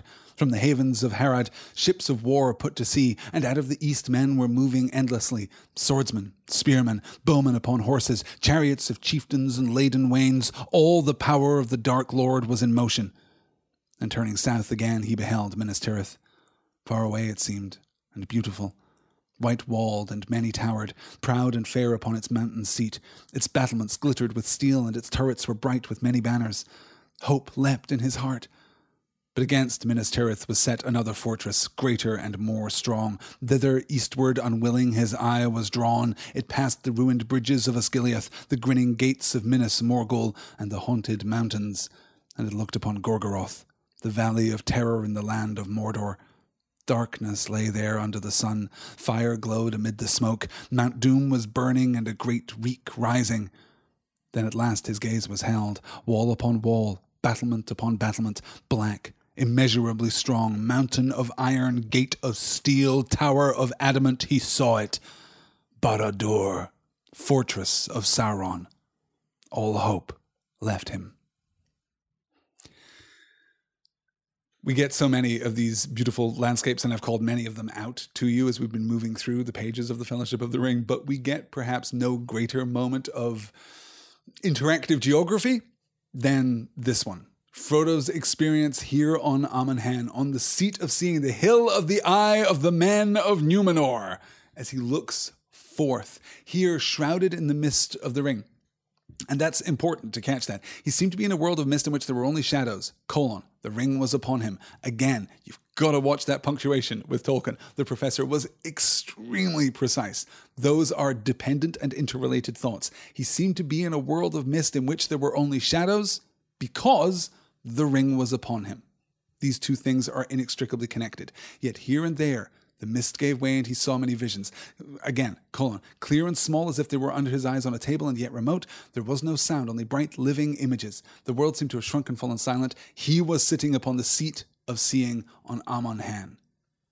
This is why he can see. This, it seems to me, is partly the magic of the ring, yes, but partly the magic of the men of Numenor. This is why it is called Amon Hen. This is why it is the seat of seeing. So what does he see? Well, he sees the empty lands of the east, and he sees the great river to the north. The misty mountains stood small and hard as broken teeth, which is a beautiful image. I love that image. Westward, he sees Rohan and Orthanc, the pinnacle of Isengard like a black spike. The tower of Saruman he sees from this great distance. Southward he looks, and interestingly too, he looks west and he sees Rohan, Isengard, Orthanc. Does Frodo know what those things are? Were those on the maps back in Rivendell that he looked at? Does he just know that a tall black tower is likely to be Orthanc and therefore the area around it's likely to be Isengard? And well, it's probably Rohan between here and there. Is he referring to knowledge that is all his own? Well, it seems not. It seems not, because later we're going to get very specific names. It seems as though the seat of seeing imparts more knowledge than Frodo carries with him himself. He's not just given the gift of sight, he's kind of given the gift of understanding. Horsemen were galloping on the grass of Rohan. Wolves. This is after we're getting the accounts of the wars, right? So let's actually quickly note this. The misty mountains were crawling like anthills. Orcs were issuing out of 1,000 holes. Under the boughs of Mirkwood there was deadly strife of elves and men and fell beasts. The land of the Beornings was aflame. A cloud was over Moria. Smoke rose on the borders of Lorien. So he's looking back and he's looking around and he's seeing destruction and warfare everywhere. Horsemen were galloping on the grass of Rohan. Wolves poured from Isengard. From the havens of Harad, ships of war put out to sea, and out of the east men were moving endlessly. And look now at how our register is modulated. Look now at how we begin to elevate our tone, how it becomes more ornate, more mythic, more biblical almost. From the havens of Harad, ships of war put out to sea, and out of the east men were moving endlessly. Swordsmen, spearmen, bowmen upon horses, chariots of chieftains and laden wains. All the power of the Dark Lord was in motion. Then turning south again, he beheld Minas Tirith. Far away it seemed and beautiful. So we get this moment, we get this pause, this beat, this suspension of hostility. Far away it seemed beautiful. White-walled and many-towered Minas Tirith is still glittering in the sunshine. And then hope leapt in his heart. But against Minas Tirith was set another fortress, greater and more strong. Thither eastward unwilling his eye was drawn. Thither eastward unwilling his eye was drawn.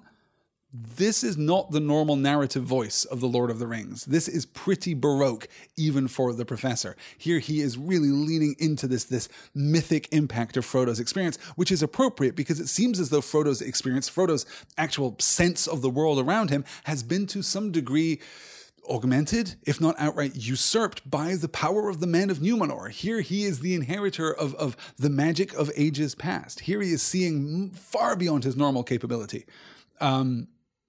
Thither eastward unwilling his eye was drawn. It passed the ruined bridges of Osgiliath, the grinning gates of Minas Morgul. That's the tower of dark sorcery that stands opposite Minas Tirith with the old ruined city of Osgiliath as a battlefield between the two. And it looked upon Gorgoroth, the valley of terror in the land of Mordor. Darkness lay there under the sun. Darkness lay there under the sun. Fire glowed amid the smoke. Mount Doom was burning and a great reek rising. Okay. So we get these short, punchy sentences, right? Darkness lay there under the sun. Fire glowed amid the smoke. Mount Doom was burning and a great reek rising. Then at last his gaze was held. Wall upon wall, battlement upon battlement, black, immeasurably strong, mountain of iron, gate of steel, tower of adamant, he saw it. Barad-dûr, fortress of Sauron. All hope left him. Look at the way that the grammar of that sentence all but breaks apart. It becomes impressionistic. Then at last his gaze was held. Wall upon wall. Okay, I'm seeing wall upon wall. Battlement upon battlement. Okay, black. Okay, immeasurably strong. Mountain of iron, gate of steel, tower of adamant. This isn't a direct accounting of what Frodo is seeing. This is something far more impactful. This is the experience of this place. Mountain of iron, gate of steel, tower of adamant, he saw it. Barad-dûr, fortress of Sauron. All hope left him. 4 little words to wrap that up. The hope that is kindled in his breast. Hope leapt in his heart when he beholds Minas Tirith, right? He sees the glittering towers and the colonnades of Minas Tirith, but now that hope that was enkindled within him by the vision of the men of Gondor and their last holdout city, Now it is dashed. All hope left him. What do we make of that? Oh, Skipa is leaving us. She's having an early night. Well, have a good night, Skipa. I hope that everything goes well for you tomorrow with your studies. Yes. Let me see. As I scroll back through, I got very caught up there. Yes. There is magic lingering here. Yes. Good. As Nikki says, yes, good. And the chat is scrolling out of my hands here. I do apologize. Yes. Excellent. Angela says, if Lord of the Rings ever gets its own TV series like Game of Thrones, it must have a map intro too. I think it is because the Lord of the Rings exists that Game of Thrones has that map intro, that Game of Thrones has the maps that it has. Yes. Okay, we must keep pushing on. We're just not going to get to any Q&A today. I do apologize. Okay. This is the next beat. And suddenly he felt the eye. There was an eye in the dark tower that did not sleep. He knew that it had become aware of his gaze. A fierce, eager will was there. It leapt toward him, almost like a finger. He felt it searching for him. Very soon it would nail him down, knowing just exactly where he was. Amon Law it touched. It glanced upon Tolbrandir. He threw himself from the seat, crouching, covering his head with his grey hood. He heard himself crying out, "Never, never!" Or was it, "Verily I come to you"? He could not tell. Then, as a flash from some other point of power, there came to his mind another thought. Take it off, fool, take it off. Take off the ring. The two powers strove in him. For a moment, perfectly balanced between their piercing points, he writhed, tormented. Suddenly he was aware of himself again. Frodo, neither the voice nor the eye. Free to choose, and with one remaining instant in which to do so. He took the ring off his finger. He was kneeling in clear sunlight before the high seat. A black shadow seemed to pass like an arm above him. It missed Amon Hen and groped out west and faded. Then all the sky was clean and blue, and birds sang in every tree. This is, yes. Joseph says, and suddenly he felt the eye. You literally don't need to know anything about the story for that to feel creepy. That's absolutely true. So what happens here? Well, he is gazing, of course, at Barad-dûr, at the Black Tower of Sauron, where Sauron's eye is, and it recognizes him. It can see him, and it begins, or it can sense him, and now it starts searching for him. Now it gets awfully close to him. He heard himself crying out. Well, he can feel it first. He can feel the shadow. Amon Law, that's on the east side of the river. Remember the breaking of the lake here. The river is carved. Okay. We don't have time for the whole geography again. Go listen to last week's show. I'll give you the whole geography. But on the east side of the river, Amon's Law, the Tower of Hearing, is the seat of hearing is there. Then in the middle of the river, Tolbrandir. And then on the western edge of the river, Amon Hen, where Frodo actually is right now, the seat of seeing. So we get first the one, then the other, and it's almost at Frodo when he hears these voices. He heard himself crying out, "Never, never!" Or was it, "Verily I come to you"? Two voices contained within him. No and yes. And note the difference in the language there. The punchy, relatively modern, "Never, never," or "Verily I come to you." A deeper voice, a voice of submission, of obedience almost. But then another voice, a flash as from some other point of power, there came to his mind another thought. Take it off, fool, take it off. Take off the ring. I'm not going to talk more about that voice because we will be able to circle back around to that voice. But if you don't know who that voice is, think about who that voice is. Think about the one word that is very distinctive in what the voice has to say, I suppose. And it becomes pretty apparent who that voice is. Then the two powers strive in him. He's balanced between them. This beautiful sentence. For a moment, perfectly balanced between their piercing points, he writhed, tormented. Suddenly he was aware of himself again. Suddenly he becomes again Frodo. And what is special about Frodo versus the voice or the eye? Frodo gets to choose. And he has still an instant to make that choice. He took the ring off his finger. He was kneeling in clear sunlight before the high seat. And the world is restored. The shadow passes over and the world is again restored. Fool of a Baggins, says Shane. Yes, good. Yes, excellent. Yeah, we're just talking about it. Yeah, Karen's saying, yes, it's pretty clear in my reading. Perhaps it was. I kind of maybe slipped into it there. We'll talk about that in due course. It's just fine. Frodo rose to his feet. A great weariness was on him, but his will was firm and his heart lighter. He spoke aloud to himself. I will do now what I must, he said. This at least is plain. The evil of the ring is already at work, even in the company, and the ring must leave them before it does more harm. I will go alone. Some I cannot trust, and those I can trust are too dear to me. Poor old Sam and Mary and Pippin. Strider, too. His heart yearns for Minas Tirith, and he will be needed there, now Boromir has fallen into evil. I will go alone. At once. He went quickly down the path and came back to the lawn where Boromir had found him. Then he halted, listening. He thought he could hear cries and calls from the woods near the shore below. They'll be hunting for me, he said. I wonder how long I've been away. Hours, I should think. He hesitated. What can I do? He muttered. I must go now, or I shall never go. I shan't get a chance again. I hate leaving them, and like this without any explanation, but surely they will understand. Sam will. And what else can I do? Slowly he drew out the ring and put it on once more. He vanished and passed down the hill, less than a rustle of wind. We don't have a lot of time to talk about Frodo's choice here. He has that moment, right? He has that moment between the voice and the eye. He is once again Frodo, and that means that he can choose. And what he chooses in that moment is to take off the ring. And the fact that it's a choice, it's not a moment of freedom, it's not a moment of respite, it's not the intrusion of some state of grace upon him. It is simply a moment of choice, and he chooses. But now, having made that choice and having talked with Boromir and having been hunted by Boromir, now he knows what he has to do. I know now, I will now do what I must, he said. This at least is plain. The evil of the ring is already at work. Even in the company, the ring must leave before it does more harm. I will go alone. Some I cannot trust. Boromir, explicitly. Legolas and Gimli, implicitly, I guess. And those I can trust are too dear to me. Poor old Sam and Merry and Pippin. Strider, too. His heart yearns for Minas Tirith, and he will be needed there now Boromir has fallen into evil. I will go alone at once. And so he does. Deciding in the first instance, and of course, this is not accidental, right? I'm talking about the ways in which the entire volume is bracketed by Frodo's choice. Frodo's choice begins this quest, and Frodo's choice now transforms this quest. And it's the same choice. Remember Frodo's original intent when he was leaving the Shire? It was to leave alone. I mean, originally, it was to leave alone. Then he was going to take Sam with him because Gandalf instructed him to do so. But it was just going to be Frodo and Sam against the world. Luckily, Sam had been feeding information, this gentle conspiracy of Merry and Pippin to go with him, to offer him extra support and extra comfort. And Gandalf, too, had been orienting things so that they're aligned in the end with Strider as well and go on to Rivendell and so on and so forth.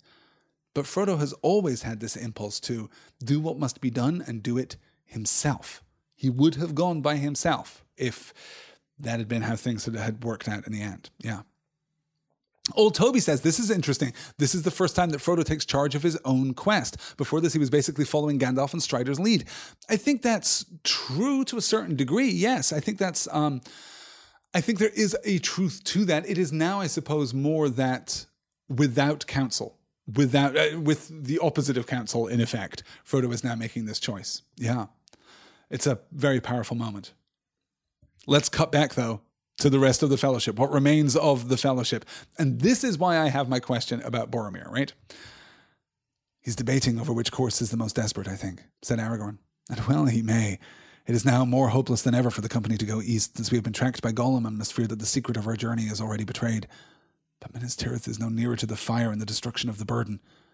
We may remain there for a while and make a brave stand, but the Lord Denethor and all his men cannot hope to do what even Elrond said was beyond his power, either to keep the burden secret or to hold off the full might of the enemy when he comes to take it.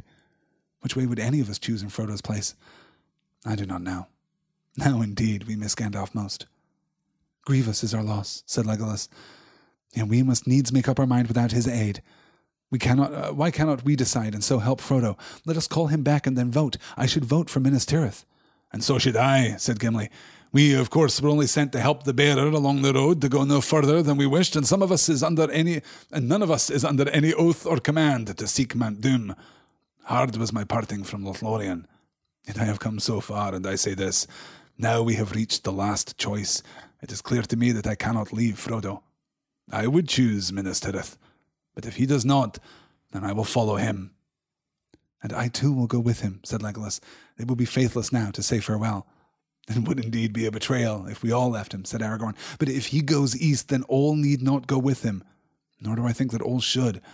Adventure is desperate, as much so for 8 or for 3 as for 2 or for 1 alone. If you would let me choose, then I should appoint 3 companions. Sam, who could not bear it otherwise, and Gimli, and myself. Boromir will return to his own city, where his father and his people need him, and with him the others should go, or at least Meriadoc and Peregrine, if Legolas is not willing to leave us. I do love that Aragorn refers to them as Meriadoc and Peregrine. He's a good guy. He's a good guy, that Aragorn, it turns out. Elven harps and dwarven rap on the playlist, says Jared. Oh, this is for Becca proposing the boys need a road trip playlist. Yes, they absolutely do. Dwarven rap I'm kind of into. Like, I tend to think of the dwarves with a lot of, like, Misty Mountains Cold, heavy a cappella, kind of somber choral thing going on. But also, yeah, dwarven rap. It's either rap or it's like, Finnish heavy metal, right? It's like Icelandic heavy metal. It goes one of 2 ways there. So, here we get the discussion that we had here in the live session back at the beginning of this evening's reading. What should the Fellowship do? What are their options? And why are they not compelled to go into the East? No oath lays upon them. That was not their task. Their task was to accompany Frodo on the road. And they've kind of accomplished that. They can now go no further. Now a decision has to be made. That is what is special about the Falls of Rhoros, right? Is that now they have to choose. They can't kind of mediate this path where they are heading both toward Gondor and toward Mordor. This is the moment of choice. Now the path splits. Now, giving us the title for tonight's session, 2 roads diverged. The roads did not diverge in the Yellow Wood, by the way, which would have made me very, very happy if Robert Frost had accidentally given us a Lothlorien reference. Luckily, the elves gave them boats so they could come down the river a little further. But then the roads did diverge. 2 roads diverged a week and a half after the Yellow Wood, is what we've learned from tonight's reading. But they have diverged, and now we have to make that call. Grievous is our loss, says Legolas, referring to the loss of Gandalf. Yet we must needs make up our minds without his aid. Why cannot we decide and so help Frodo? Let us call him back and then vote. I should vote for Minas Tirith. And Gimli says, yes, me too. Also Minas Tirith. But that's not what's important. It was hard for me to leave Lothlorien, and I am just now understanding that I'm going to go with Frodo whatever he decides to do. If he doesn't take a vote, doesn't matter. If he decides to go recklessly on to the east, I'm going with him. That's it. And Legolas says, yes, me too. I would vote for Minas Tirith, but if Frodo wants to go east, I'll go with him. And then Aragorn makes the strategic case, right? Aragorn says, well, look, we don't all need to go. It's going to be as bad for 8 as it would for 3 or 2 or 1 alone. Like, numbers are not going to save the day here. Moving in force is not the answer. We can't protect Frodo from things that he might meet in Mordor. Doesn't matter how good we are. Doesn't matter how strong we are. If Frodo meets armed opposition in the borders of Mordor, or in in the shadow of Barad-dûr itself, on the flank of Mount Doom, if Frodo meets with like armed opposition, there's nothing we can do. We're not helping him then. We're accompanying him, but we're not aiding him. And perhaps we might better be able to contribute by going to Minas Tirith, by fighting the fight in Gondor proper. So then Aragorn proposes his solution. Sam would go with Frodo, Gimli would go with Frodo, he would go with Frodo. Legolas, Boromir, Merry, and Pippin, he's splitting the Fellowship right down the middle here. And I'm uncertain about why he would split Gimli and Legolas, why he wouldn't take Legolas with him into Mordor rather than Gimli. I'm not entirely sure of Aragorn's motivation here, but that's his proposal. That's what he wants to do. Yeah. Spies, not soldiers, from Mount Doom, says Heroes and Bards. Very good. Yes. Good. Some people are putting together a Spotify playlist. You need to share that with me so that I can tweet that out. That's a thing of wonder. Excellent. Okay, let's keep on going here. We still have 2 more slides to get to. Can you believe it? I should say, too, by the way, that the reason that I am suspicious of Boromir, I'm just now realizing that I didn't actually put it on a slide, is that when Boromir returns from talking with Frodo, he lies. He lies when he tells the others that he talked with Frodo a while and that was it. And Frodo wandered off to think and, don't know, it could be anywhere. Why does he lie to the Fellowship? Is this pride? Is this him protecting his own name and the name of his family, the name of the man of Gondor, the true man of Gondor? Or is he covering up for the fact that he was claimed by the ring, that he was corrupted by the ring? Is he still in that moment corrupted by the ring? He doesn't try and justify his action, is the thing. So that's, one point of good in Boromir's favor in that moment. But yeah, he does lie about it. Shame, says Alan. Shame over his lapse, says Toby. Yes. Nikki says because he knows he messed up big time and he's ashamed. Yes. Shame seems to be pretty thorough there. Good. All right.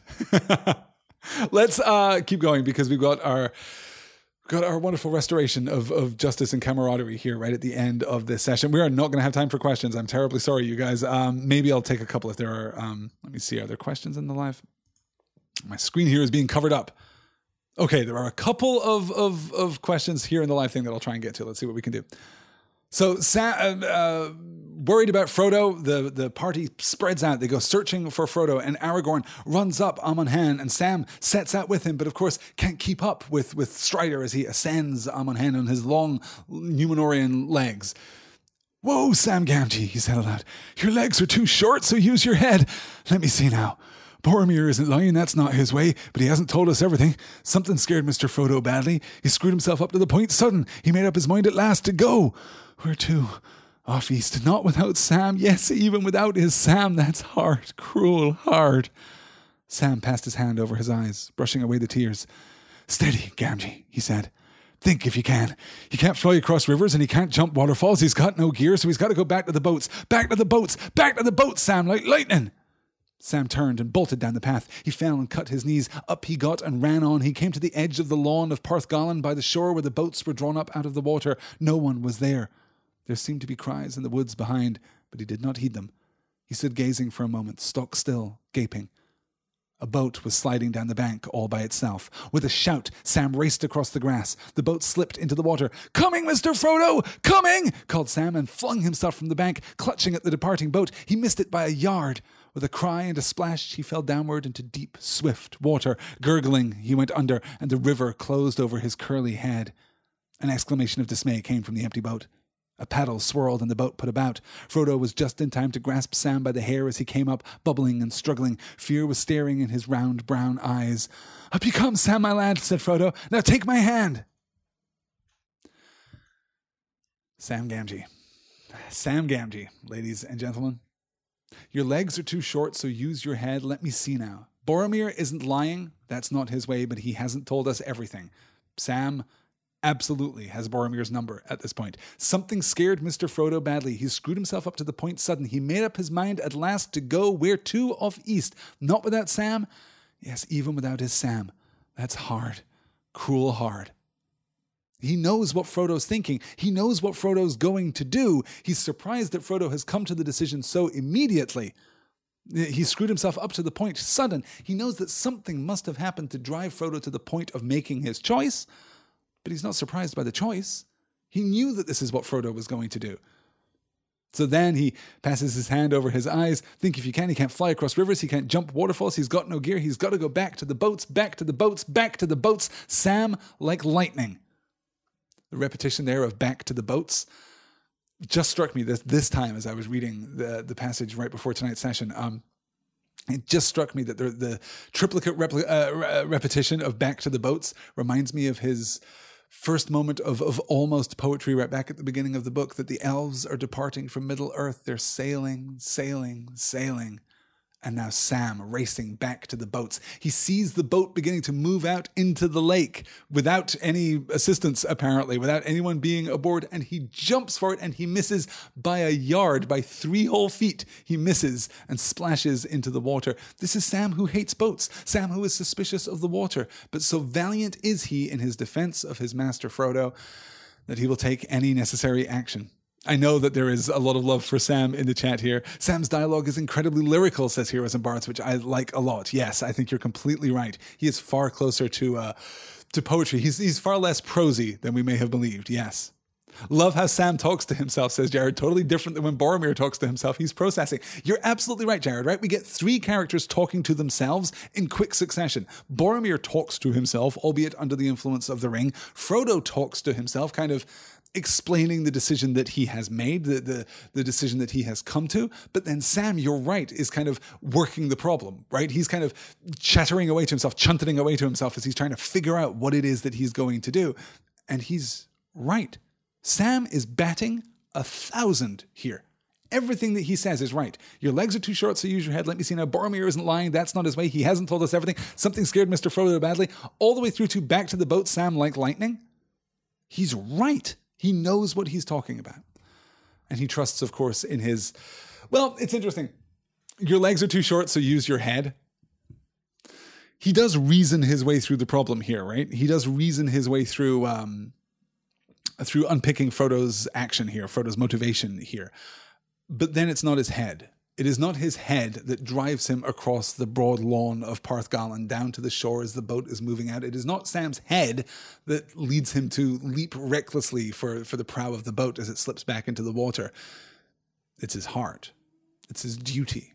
It's his sense of himself and his place in the world. There is a nobility to Sam Gamgee. For all that he is working class, the nobility of his own role, of his duty, of his honor. These things are profound. These things matter. And of course, a love too for Frodo. Yes, it's his heart, says Princess Ostrich in all caps. Yes.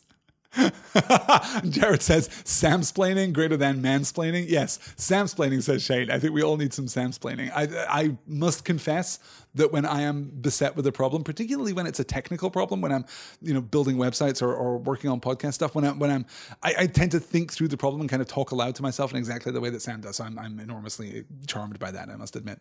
So then Frodo pulls him up out of the boat and says, "Now, Sam," said Frodo, "don't hinder me. The others will be coming back at any minute. If they catch me here, I shall have to argue and explain, and I shall never have the heart or the chance to get off. But I must go at once. It's the only way." "Of course it is," answered Sam, "but not alone. I'm coming too, or neither of us isn't going. I'll knock holes in all the boats first." Frodo actually laughed. A sudden warmth and gladness touched his heart. "Leave one," he said. "We'll need it. But you can't come like this without your gear or food or anything." "Just hold a moment. I'll get my stuff," cried Sam eagerly. "It's all ready. I thought we should be off today." He rushed to the camping place, fished his pack out of the pile where Frodo had laid it when he emptied the boat of his companion's goods, grabbed a spare blanket and some extra packages of food, and ran back. "So all my plan is spoiled," said Frodo. "It's no good trying to escape you. But I'm glad, Sam. I cannot tell you how glad. Come along. It is plain we were meant to go together. We will go, and may the others find a safe road. Strider will look after them. I don't suppose we shall see them again." "Yet we may, Master Frodo. We may," said Sam. So Frodo and Sam set off on the last stage of the quest together. Frodo paddled away from the shore, and the river bore them swiftly away down the western arm and past the frowning cliffs of Tol Brandir. The roar of the great falls drew nearer. Even with such help as Sam could give, it was hard work to pass across the current at the southern end of the island and drive the boat eastward toward the far shore. At length they came to land again upon the southern slopes of Amon Law. There they found a shelving shore, and they drew the boat out high above the water and hid it as well as they could behind a great boulder. Then, shouldering their burdens, they set off, seeking a path that would bring them over the grey hills of the Emyn Muil and down into the land of shadow. And so ends the Fellowship of the Ring. Obviously, the camaraderie between Frodo and Sam is beautiful, is profound. He's ready to go. Sam is always ready to go. "But I must go at once. It's the only way." "Of course it is," answered Sam, "but not alone. I'm coming too, or neither of us isn't going." "Neither of us isn't going," says Sam in his wonderfully grammatically complete way. Yeah, it's pretty adorable, yes. "Meant to go together," says Joseph. Yes, meant to go together. It reminds me of Elrond's "If I understand aright all that I have heard." Meant to go together is... Gosh, that must be as close as we've seen Frodo come to this kind of talk, right? To this kind of implication of destiny, implication of fate here. Yeah, this is very profound and powerful, but Frodo has clearly come to this decision. He has seen the influence of the ring. He has kind of filtered this decision through all of his many experiences, and now he and Sam will progress together alone. Yeah. "This bit is as warm," says Danielle, "as the Boromir scene was creepy, even with the walk into shadow." Yeah. Yeah. Heroes and Bard says that his mother always said it was a sign of intelligence talking to oneself. Good, I'll take that. Excellent. I'll completely accept anything that affirms my own habits, as we all will. Yes. "It's only bad when you start answering back Gollum style," says Nikki. Shane says how awful it would have been if the Two Towers and Return of the King were not picked up and if this were the ending. Oh my gosh. So we can talk a little about the ending, right? I've kind of generally nodded toward the idea that the Fellowship of the Ring is bracketed front and back with Frodo's decisions, or actually that Frodo's decisions make a beautiful structural three-beat. Frodo's choices make a beautiful structural three-beat. We get the beat at the beginning of the first book, we get the beat at the beginning of the second book, and now the beat at the end of the second book, right? That's pretty geometrically perfect in the heart of this. That's at Bag End, at Rivendell, and now here at Amon Hen and Parth Galen. So Frodo's choices kind of define the shape of this thing.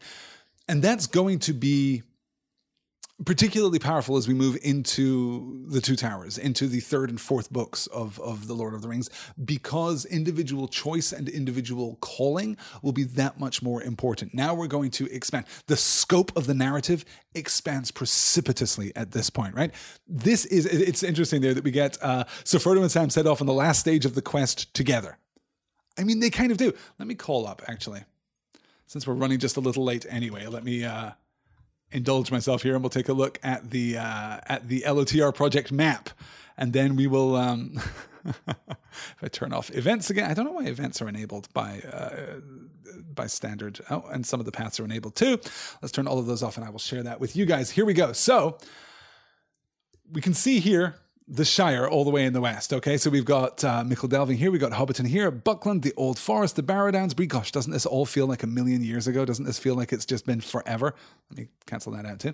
So actually, I can turn that on, I guess, and we can look at Frodo and Sam's journey here. So we can see, yes, from Hobbiton south through the Shire to the Old Forest to Bree, through the Midgewater Marshes up to Weathertop. I don't know why this continues to scroll down. That's terrible.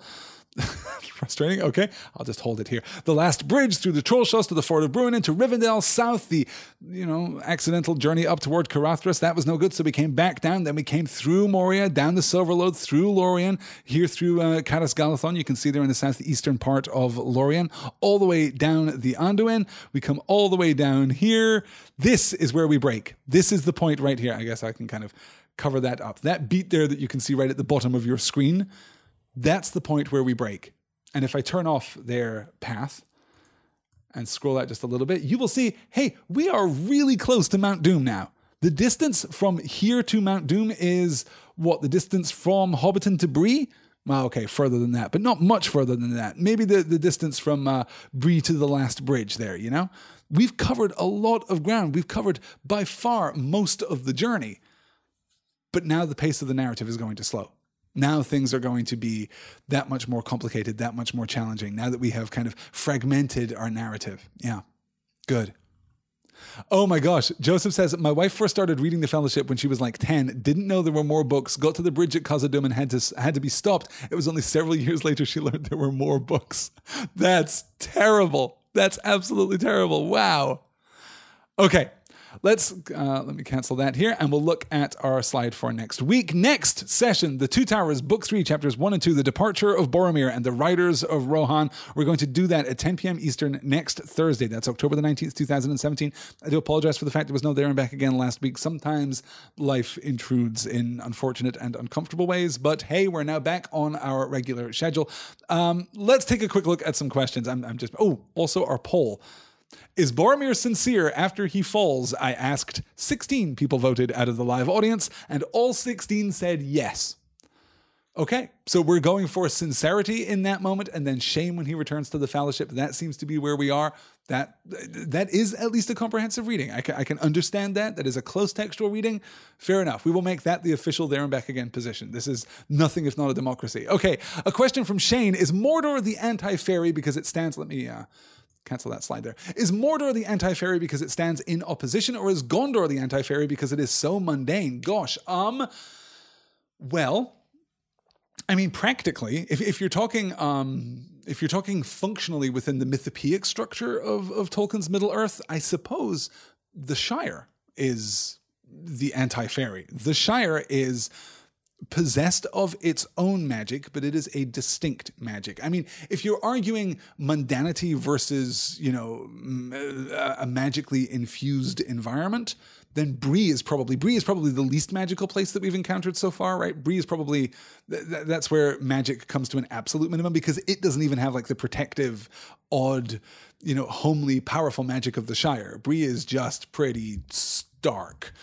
Everything else is more magical than Bree. But I would argue that, yeah, it's the Shire, it's modernity and civility, and as we'll address right at the end of the book, the coming of industry that marks the Shire out as the anti-fairy. And remember that for Tolkien, I suppose, fairy and the mortal realm, and this is true for fairy stories in general. This is true back to, the medievalists. It isn't fair to say fairy is not a place. Okay. Fairy is not distinct from the world. Fairy coexists with the world.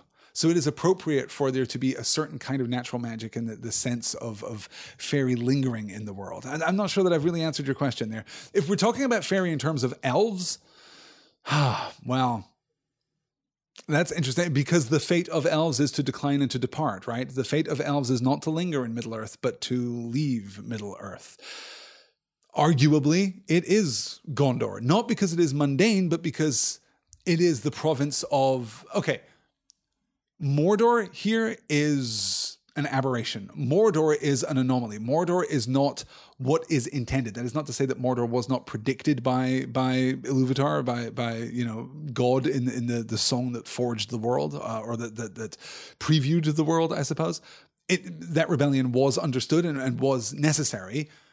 But ultimately, the fourth age of the world, we're in the year 1319 of the third age now. And the fourth age of the world is the age of man. We'll get to that at the end of the Return of the King. But in that sense, yes. In that sense, the ascendancy of man is going to eclipse the elves, but even those men are still declining too, right? So it's kind of a double insult. It's kind of a double fall there. Sam asks, theory, what would happen if it was Legolas that tried to take the ring from Frodo? I'd imagine pretty much the same. The problem is that we don't have a strong grasp on Legolas's character at this point. He is very much, at this point in the narrative, token elf, and that is going to change when we get into the Two Towers. But for all the development that we've got of Gimli, we've actually had very little development of Legolas. What would Legolas be like if he tried to take the ring? Well, okay, let's ask this question, and that might give us some insight here. Why does the ring work on Boromir? Because Boromir is the weakest of the party. We know that the dwarves are less susceptible to the rings of power than men are. Yes, dwarves are less susceptible than men are, and we know that elves are even less susceptible than dwarves are. Boromir is the weak link. Aragorn is kind of redeemed both by virtue of his connection, his personal connection to the wise, his personal experience with the wise, the counsel that he has been given, and also the fact that he's the king. He's exceptional, which may make him more likely to be tempted in some instances, I suppose, but specifically for Aragorn, less likely to be tempted. So I'm not sure what would happen if Legolas tried to take the ring. Would he have been more successful? Possibly, though it is interesting that when Frodo lists, those that he trusts, Legolas and Gimli, as I said, are not among them. So I don't know. The real question is, would Frodo have surrendered the ring to Aragorn if Aragorn had asked for it? And he might, maybe, I don't know. That's a really tough one. Yeah. What is Frodo's equivalent of Bilbo's Baggins Took dynamic, says Joseph? Well, Frodo doesn't have quite that same dynamic. And we did talk about this very fleetingly right back at the beginning of our discussion of the Fellowship of the Ring, when we were talking about the influence that Bilbo has had on the next generation. Bilbo ultimately managed to integrate his Baggins and Took sides, right? He managed to find a balance point between those two where he wasn't minimizing either of them in order to accommodate the other, but was in fact fully realizing both of them. He had found, I guess a balance point is the wrong metaphor, right? He had found a harmony between them. Both of them full and rich and resplendent, but both of them coexisting and making him greater than he would otherwise be. And we talked about his influence on Hobbit society. Now we've got Merry and Pippin and Sam. He teaches Sam to read. He teaches Sam stories of dragons and of elves. That was not a part of Hobbit culture prior to Bilbo's adventure into the East. So Frodo, I think, is in some sense the lucky inheritor of that. He doesn't have to see a compromise between a Took side and a Baggins side because he gets to be both. He gets to be both because Bilbo found out how to be both and was, as his father figure, kind of instrumental in his upbringing. Moreover, he's surrounded by a community of young hobbits that understand that this is the case. Again, go right back to the beginning of the first chapter of The Fellowship of the Ring, the scene in the pub, and then the beginning of the second chapter, the scene in the other pub, the older guard and the younger generation there, the gaffer and the old Sandyman, whose name I forget, and also the stranger, and then, of course, Sam and Ted Sandyman and the others. Seeing that opposition, that gives us a sense of how Hobbit society has moved forward. We're kind of more open now in some senses, and that's going to be both good and bad, too. So Frodo's equivalent of Bilbo's Baggins Took dynamic, he just doesn't have one, I think. Is there an internal conflict at the heart of Frodo? No, not really. Not really. Frodo is facing hopelessness. Frodo doesn't have Bilbo's luxury, remember. Frodo doesn't have the opportunity to believe that this is unnecessary or to believe that this is just an adventure, quote unquote. Frodo knows the stakes. He understands what it is that he's undertaking. And I do think that this is one of the reasons why people are generally less attracted to Frodo as a character than we are to Bilbo, than we are to Sam, than we are to Merry and Pippin oftentimes. Frodo... I don't know anyone who would argue for Frodo being their favorite character in The Lord of the Rings. I don't know anyone who would argue for Frodo being in their top 3 favorite characters. And now, of course, because I'm saying that on the internet, I know that some of you, inevitably, just by the law of averages, will actually love Frodo the most out of everyone. But he is less internally conflicted and thus less engaging to the reader, I think. There are moments, certainly, where Frodo shines. There are moments of greatness from Frodo, but he's not conflicted in the same way as Bilbo was. Yeah. Let me see. Last question from Sam. Is the eye just a metaphor for the Dark Lord? Woof. No, not just a metaphor, right? It doesn't seem to be the case that the eye is a giant flaming eye atop Barad-dûr the way that it is depicted in the movies and the way that it is depicted in every other kind of visual representation of The Lord of the Rings ever since. But there is an eye. Remember, we discussed this last time. Frodo has had a glimpse of that lidless eye ringed in flame. That is something. That is like a metaphor for the Dark Lord. If you're asking, is the eye, are the eye and Sauron the same? Are they one and the same? Yes, they absolutely are. The eye is not a separate, servant of Sauron or a functionary of Sauron or even like a kind of abstracted, Metatronic kind of embodiment of some aspect of Sauron. No, the eye is Sauron. The eye is Sauron's attention. That's what that means. But is there a literal eye atop Barad-dûr? No, not in the books, I think. Not at least in the way that it's represented in the movie.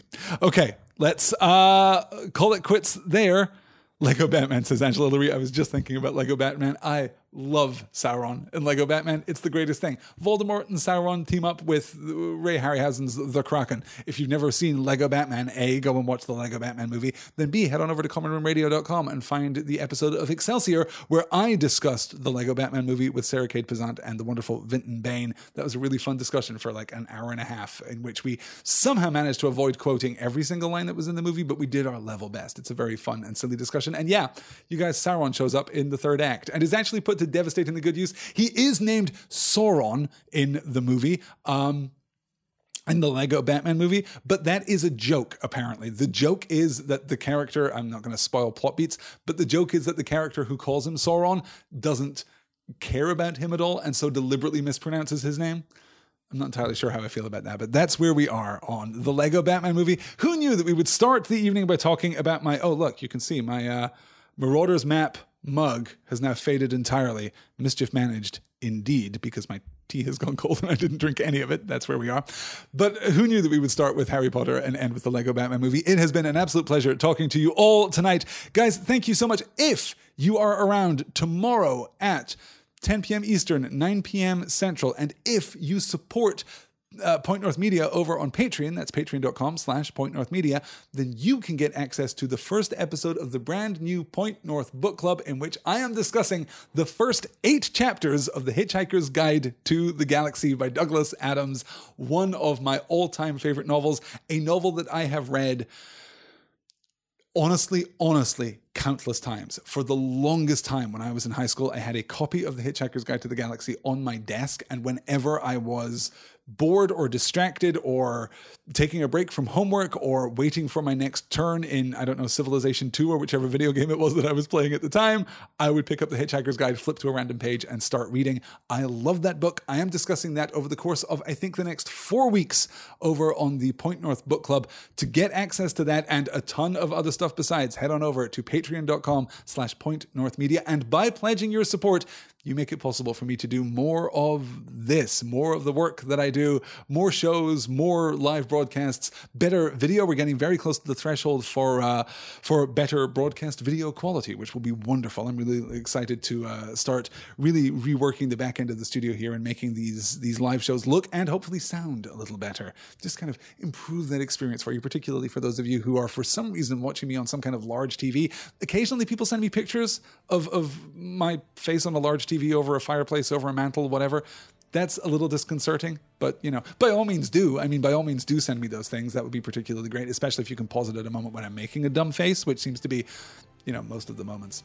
It's fine. It's all fine. That will do it, though, for this week's session. I will be back next week with the first 2 chapters of The Two Towers, The Departure of Boromir and The Riders of Rohan. I will talk to you all again very soon. Until then, thanks for joining me, and take care. Bye.